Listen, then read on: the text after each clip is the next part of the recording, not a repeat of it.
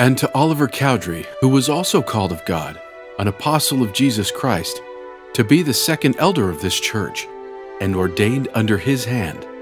Doctrine and Covenants, section 20, verse 3. Hey listeners, this is Nick from Book of Mormon Central, and today's podcast addresses the question, why was Oliver Cowdery excommunicated from the church? After the prophet Joseph Smith, there was no more important witness of the early restoration than Oliver Cowdery. Except Joseph, he was present during more of the translation of the Book of Mormon than any other person, and participated in several extraordinary restoration events. Yet, despite those remarkable spiritual experiences, in 1837, a rift began to grow between Oliver and Joseph. The second elder of the church would be excommunicated on April 12, 1838, by the High Council in Far West Missouri. This was a common council of the church, presided over by Bishop Edward Partridge. The factors that resulted in Oliver's excommunication are many and complex, and several important facts behind the 9 or 10 charges that were raised against Oliver are obscured from our complete view today. However, none of those charges had anything directly or indirectly to do with Oliver's personal testimony of the Book of Mormon, which remained firm throughout his lifetime. It is important to understand that Oliver's excommunication was not an isolated incident. 9 charges were brought against him, and on the very next day, Apostle Lyman E. Johnson and fellow Book of Mormon witness David Whitmer were both excommunicated on several of the same charges. The 3 cases were effectively bundled together, and all 3 cases were heard by virtually the same judges, none of whom were prominent leaders in the church.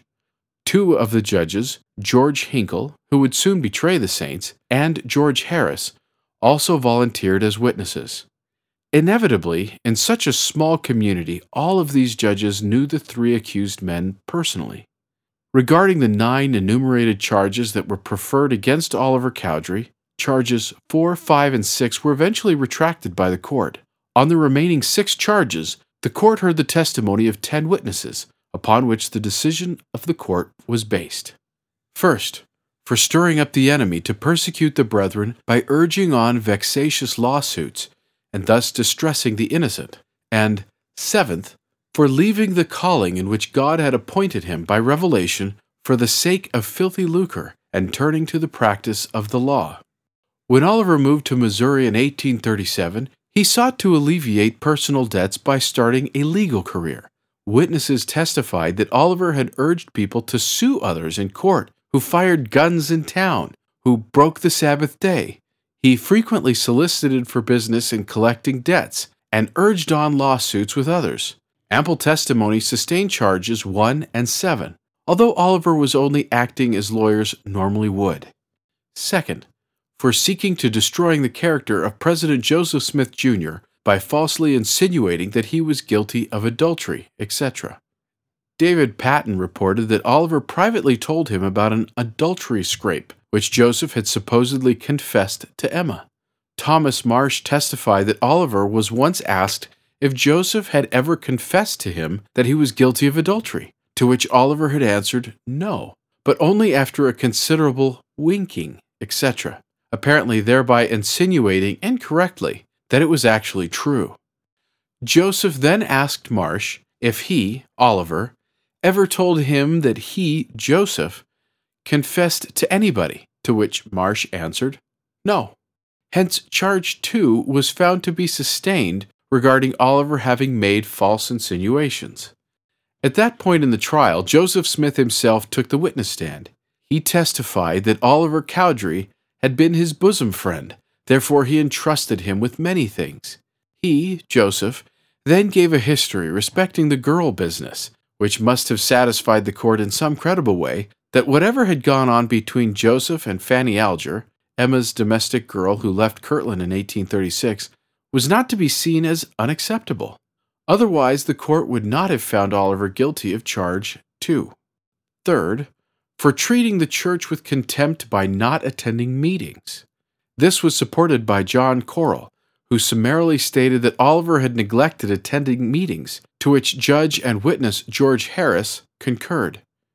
Oliver had served as the clerk of church council meetings as recently as March 10, 1838, but apparently had not been attending regular church meetings very often, although he had been terribly ill for 6 weeks and on assignment in Davies County. Eighth, for disgracing the church by lying, being connected in the bogus business as common report says. And ninth, for dishonestly retaining notes after they had been paid, and finally, for leaving or forsaking the cause of God, and betaking himself to the beggarly elements of the world, and neglecting his high and holy calling, contrary to his profession. The remaining charges 8 and 9 were strongly supported by witnesses' statements testifying that a. Oliver had been involved with printing counterfeit currency and was almost arrested in Kirtland for making dies to print bogus money, but had left to avoid having to stand trial. B. That he had dishonestly taken with him a printing press and type from Kirtland. C. And that he had failed to surrender promissory notes extended to him by Joseph and Sidney. In sum, the council held that Oliver had forsaken the cause of God and betaking himself to the beggarly elements of the world and neglecting his high and holy calling, contrary to his profession. After hearing all the evidence, Bishop Partridge and the council made the determination that 6 of the charges against Oliver were sustained, justifying their decision that Oliver was considered no longer a member of the Church of Jesus Christ of Latter-day Saints. These were all the grounds on which Oliver was excommunicated. Why Oliver Cowdery's excommunication happened is a fraught question. There were many reasons, all of them regrettable. As the minutes of his excommunication hearing reveal, a central feature of Oliver's dissent was the interference of church leadership in the temporal concerns of members. This issue had already ripped the quorum of the 12 apostles in half in Kirtland in 1836, leading to the departures of William E. McClellan, Luke S. Johnson, John F. Boynton, and Lyman E. Johnson. By the time that Cowdery's own trial was held in April 1838, relationships with church leaders were such that neither he nor Lyman E. Johnson or David Whitmer attended in person. Instead, Oliver chose only to send a letter to Bishop Partridge in response to 3 of the charges 4, 5, and 6, laid against him, foreclosing opportunities to reconcile, work out differences, and renew unity of the faith with dear friends and fellow laborers in the kingdom. Deeper than mere disputes over property, however, was Oliver's more fundamental rejection of all church authority. He refused to be governed by any ecclesiastical authority and thus admitted that he had sold his lands in Jackson County, contrary to the instructions given to him by revelation of those in leadership capacities. This argument was not original with Oliver. It was a common anti-establishment tenet of many Protestant churches that emerged in the wars of the Reformation, which were fought against the political and property controls exercised by the Central Roman Catholic Church. It was this principle that led the Pilgrims to flee America, some of whom Oliver proudly claimed as his venerable ancestors. Some people have wondered if Oliver felt rejected when the church officers were reconstituted at the conference in Far West on November 7, 1837. Joseph Smith Jr. was unanimously chosen. Sidney Rigdon was also unanimously chosen as first counselor. But when Frederick G. Williams was debated and rejected, Hyrum Smith was elected second counselor. Oliver was not even considered. In addition, Oliver took another step away from the organized church. Instead of accepting even a limited form of organizational association and community obligation, he stressed that he would be influenced, governed, or controlled only by his own judgment.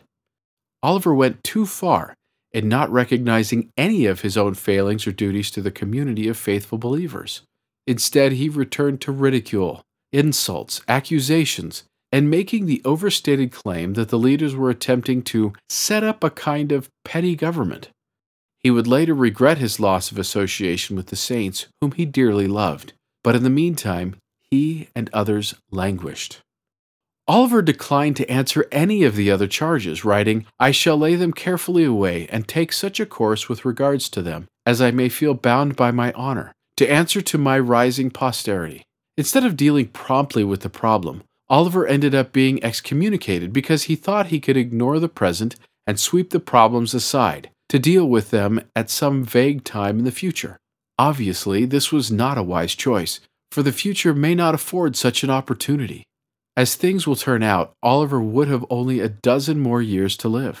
In the end, he left little by way of an answer to his rising posterity, or to his brothers and sisters in the gospel.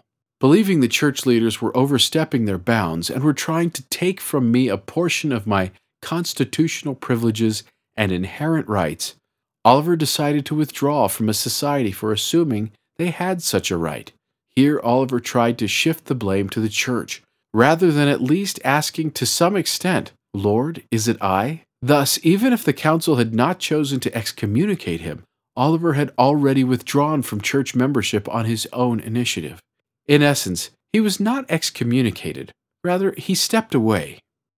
Although Oliver left the church for a time, for many reasons, but principally over bureaucratic and ecclesiastical conflict with church leadership, he never wavered in his testimony of the Book of Mormon, or of the divine origins of the Restoration. At a chance meeting later that summer, Thomas B. Marsh, who by that point had also left the church, asked Oliver Cowdery and David Whitmer if they still held to their testimony of the Book of Mormon. They both answered with an emphatic yes. 10 years after his excommunication, Oliver Cowdery returned to the church and was rebaptized. Thank you for listening. To find out more, please visit bookofmormoncentral.org and then click on Know Why.